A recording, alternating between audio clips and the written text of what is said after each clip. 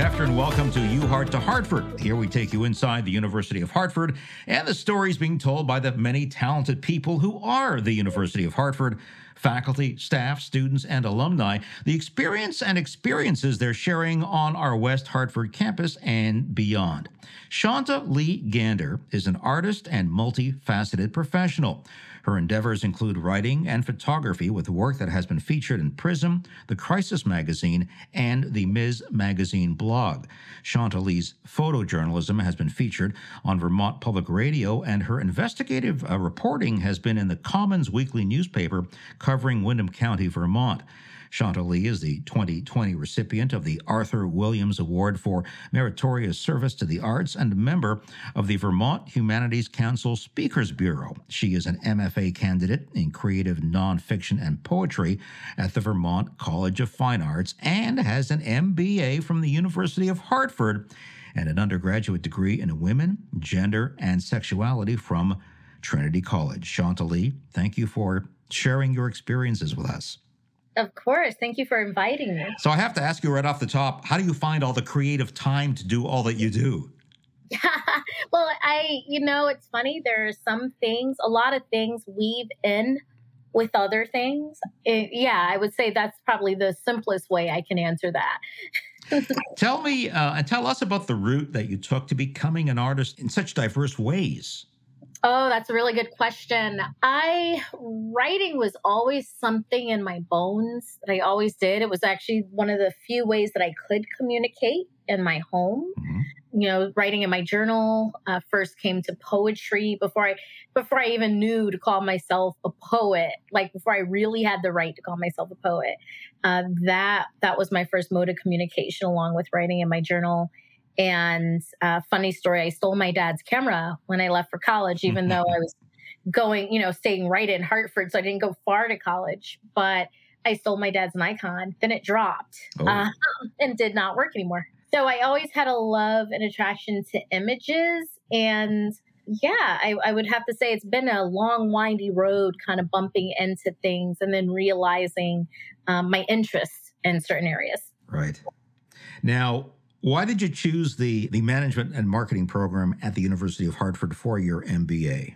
It's funny because my art and the MBA program were not connected at first. I was interested in getting my MBA to have a toolbox. I always considered myself as someone who is entrepreneurial by nature. Mm-hmm. I'd created and implemented Planned Parenthood of Southern New England's first statewide internship program.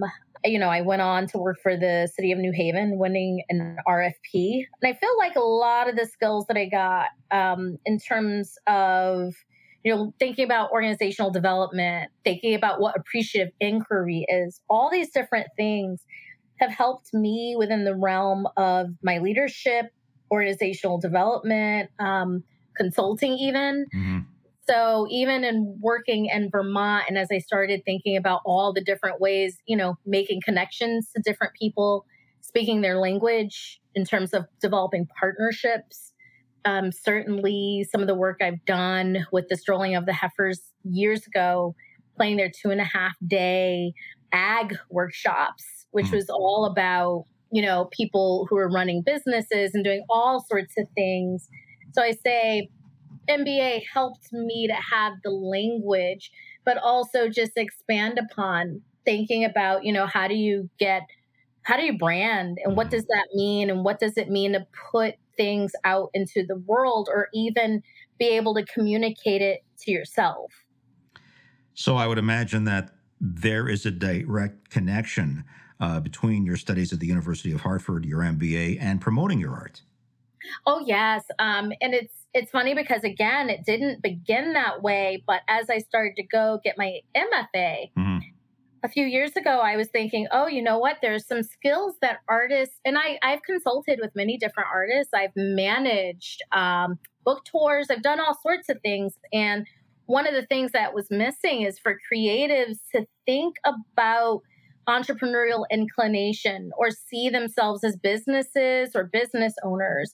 And I recently just started Obsidian Arts L3C, And one of the things that it does is, doing workshops on talking to people on how do they think in business terms about their creativity. Something even like, how do you leverage failure? Because you don't always, or how do you just rethink it so that it doesn't stop your growth?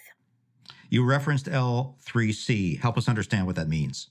Sure. I'm still learning it myself, actually. It's more of a hybrid, and it gives more flexibility. I think that people are very familiar with nonprofits. They're also, and it's not quite a nonprofit, and there's also the limited liability corporation, the LLC. Oh, okay. So and not every state has that as an option. So when you register your business in Vermont, it's an option here, but not all states have that option. And I'm still exploring what it means myself, but it felt like it gave some flexibility of sort of a hybrid as a business. And again, it's very new. So I'm still thinking of what this means in terms of my planning as a creative. So at what point, Shanta, did you look at the aspects of managing and marketing and the creative work that you do and realize, there are synergies here, and there are kind of questions that should be answered by folks who are creative so that they can move forward. Is that the right way to put it?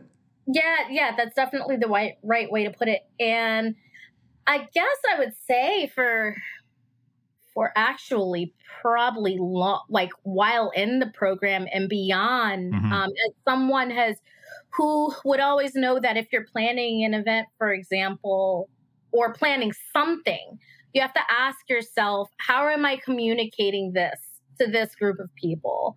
When I was working at Planned Parenthood and devising their statewide internship program, I also was creating and implementing an academic mentoring program at Trinity College. Those were kind of happening at the same time. And I was in charge of both different organizations doing those.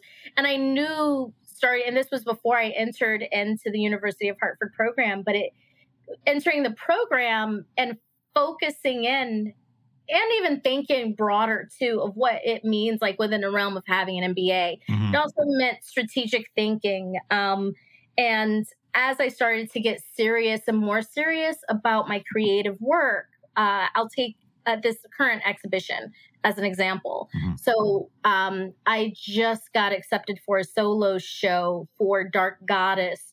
And I knew that that was something 6 years in the making, just thinking about it and letting it gestate and just letting it sit and revisiting it, but coming up with a plan. What is this thing? How do I communicate this to potential models who are going to participate? And then what does that look like in an exhibition? How many photos? Right. How are the photos going to be printed out? What's the budget? Does this involve a grant? Does this involve others? My book that's coming out, Ghetto Claustrophobia, Dreaming of Mama While Trying to Speak Woman in Woke Tongues, also required thinking about a plan, like working towards a plan. Because when I started it, I did not have a conception of a book. It was just sort of like, if I want to apply for prizes in the realm of poetry, I need to have a collection. What does that collection look like? I didn't have any of that in 2018. So you talk about your solo show, Dark Goddess, and you reference to waiting to get out for a number of years and move forward on that. And I think you've alluded to it. So was it the logistical / if I can use the word, business side of an exhibition that really prompted you to move forward and help you get it out, if you will? Interestingly enough, it was COVID. And I'll explain that. So last year, I started working on starting to put some things together for another exhibition that wasn't Dark Goddess in the previous year to that, like in 2019. And I had these plans where I was like, okay, I'm going to continue shooting for this thing. Dark Goddess was something I'd thought about and just kind of sat on the shelf. And I do that with a lot of different things, right? They're in different states of finish. And so during COVID, I felt like, I can't do this, can't do that, can't do this. I felt just kind of stifled. And then one person had pushed me to do a photo shoot. They really wanted to do a photo shoot with me because we'd worked together before. And I wasn't expecting that the pictures that came out, like they did connect to that theme, given also what they wanted to do. And I asked their permission. I said, hey, could I, include this in The Dark Goddess? And actually it was a way I knew that I could shoot, keep my mask on, keep safe, keep distance. We're shooting outside. In some cases, I was able to get some breath, but keep safe distance. And I was able to do several shoots before winter. And then it just occurred to me that it was also my way into my other exhibition that I felt was so stymied by the pandemic. So I would have to say like COVID kind of it helped me get out of my own way. Right. And thanks to that person.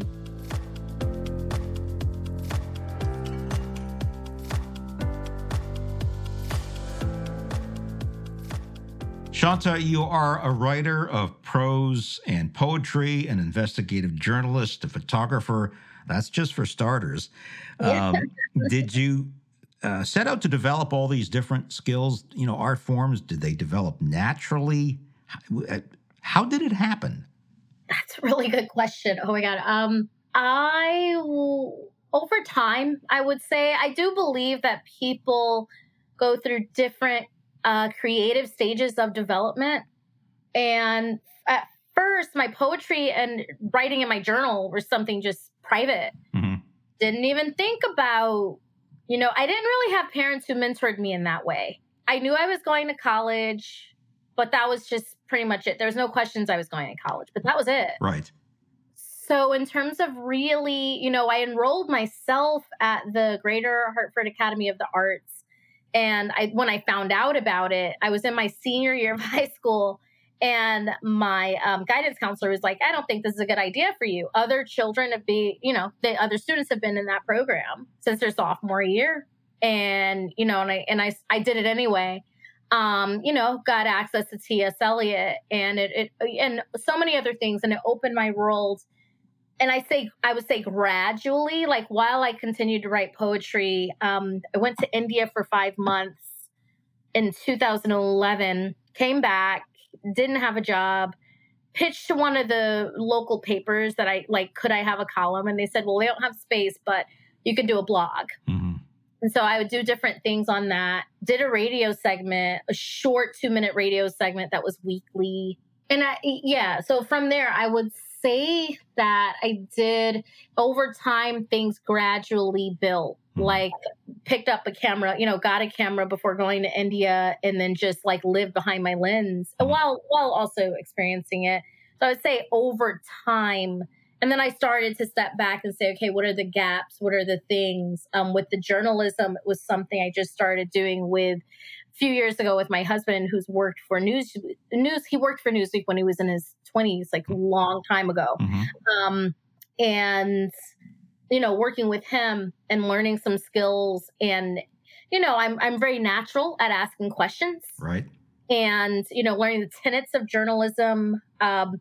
Definitely. And it feels like it matches with the tenets of just my art in general, of wanting to seek truth, but in encouraging people to ask themselves deeper questions as well. So there's all a streamline with all of that. Your book of poetry, Ghetto Claustrophobia, Dreaming of Mama While Trying to Speak Woman in Woke Tongues, I understand is coming out in June. Tell us about the book, the inspiration behind it. Oh, thank you. So when I started, I think I mentioned this, when I started in 2018, I remember my husband's also a poet. So I said to him, he was like, yeah, you can apply for prizes, but you don't have a book. You need 40 pages. Or if you're applying for a chapbook, which is a shorter version of a book. It's not a full book. So I started thinking, okay, I have a goal. And this is around the same time I was entering into my MFA program. And so I said, okay, let me slowly start putting together a collection and then see how far I get. At that time, right around that time, myself, my husband, and a couple of friends of ours, we did a self-imposed celebration of Mary Shelley's. I think it was the 200th anniversary of Frankenstein. Okay. And we did like a locked in write-in for a weekend, kind of trying to recreate the same way that Frankenstein was created. Right. And so I use these different self-imposed and retreats as opportunities to build the work. And then, without counting along the way. And then I think a year in, when I got into my poetry semester, I was able to actually see what the bones were of the work. And with Diode Editions, I originally won the chapbook prize, and then they wrote me and asked me if it could be a whole book. And I did have a whole book of work. And so what's coming out is a whole book, and that was about a couple of years in the making of slowly working towards the goal. And I'm on another manuscript too, several other manuscripts. So you're busy. Yes. Shanta, I'm going to put you on a spot just a little bit here. Can you share a poem with us, a short poem from Ghetto Claustrophobia? I can. And I actually, I was expecting that would be a question. So let's see. Okay. I know what I'm going to share. So I have it right here. Okay. Forgotten tastes like cheese sour to the tongue while visiting mother. Here, you banish sins of the day, banish what couldn't find its way into the pot, the rot in the corner, a veiled stench, and another there. You be balm, salve, you be sanctified, a part of how good got right, how right got us forgot how to get right. The closest we come feels kind of like the voices that reach in, makes we jump. Not that kind of jump. The one hid in haint blue, red doors. The one where the pulpit pimps be saying, you gotta be ready when he comes rolling up in a chariot. For when he comes, you ain't got time to be fussing. He be the boy from that other place, causing her fuss. Maybe he be like she, theft in time. He be that boy from a place they wouldn't speak about. Both them letting the world think that their skin told its kind of truth. It was a kin's kind of truth. Tastes like braille built upon bodies, white space, ellipses, dashes. Honey, they don't teach that kind of code. The code wasn't in a book. Branches so tangled, tongues can't speak it. But mama's mama claps back from forgotten. Mama's mama, standing at the edge of my bed. She's followed the yellow traces of a calendula to my pillow, reaching for my throat. Hers filled with daggers, disturbance, and time saying, girl, you didn't ask. How does it feel to, after writing this poem in this book of poetry, to lift the words off the paper and speak them? That's a really good question. It's funny because with poetry, it is something that's very oral. I interviewed Fred DeGuar last year. He's a British Guyanese poet. It's over 30 years of work. And he was talking about coming in contact in poetry in that way where you would hear, when you hear it spoken, there's just something interesting that happens, like the words getting into your body. And then it's also different when it's yours versus, let's say, I'll give the example of reciting Lucy Terry Prince's Bars Fight, which she's the first known African-American poet in English literature. And she, lived in Vermont and with her husband, and they were freed Blacks who owned their own land. Speaking her work, her only surviving work, there's something that happens. And I can't quite explain it, but there's something interesting where, when it's your words, you want to meet, there's certain things that go along with it. And then when you're speaking someone else's words, the way it's interpreted, right, and felt throughout your own body, it becomes something very interesting. And I think in that way, I don't know, in that way, as people are reading my work, that, they'll probably be inspired to speak these out loud themselves.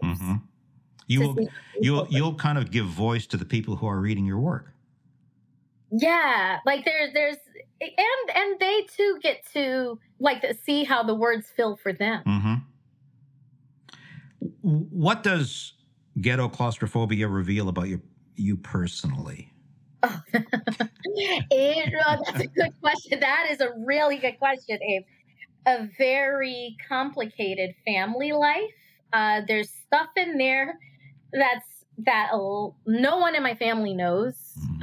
That's revealed. That's kind of scary. It's very vulnerable. It also reveals the way that I want to control that people understand ghetto as a place.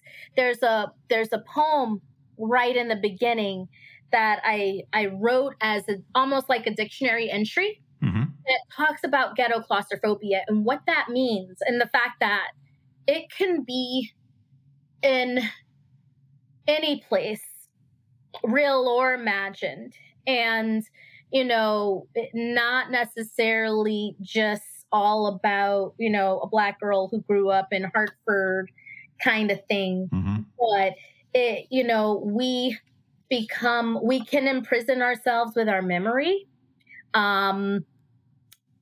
Yeah, I think I'll stop there. Okay. Yeah, but it is very revealing in a lot of ways. A lot of family stuff and memory. And as I've been working on my other poetry manuscript, that actually deals with memory, but in a totally different way, and goes straight into myth. Mm.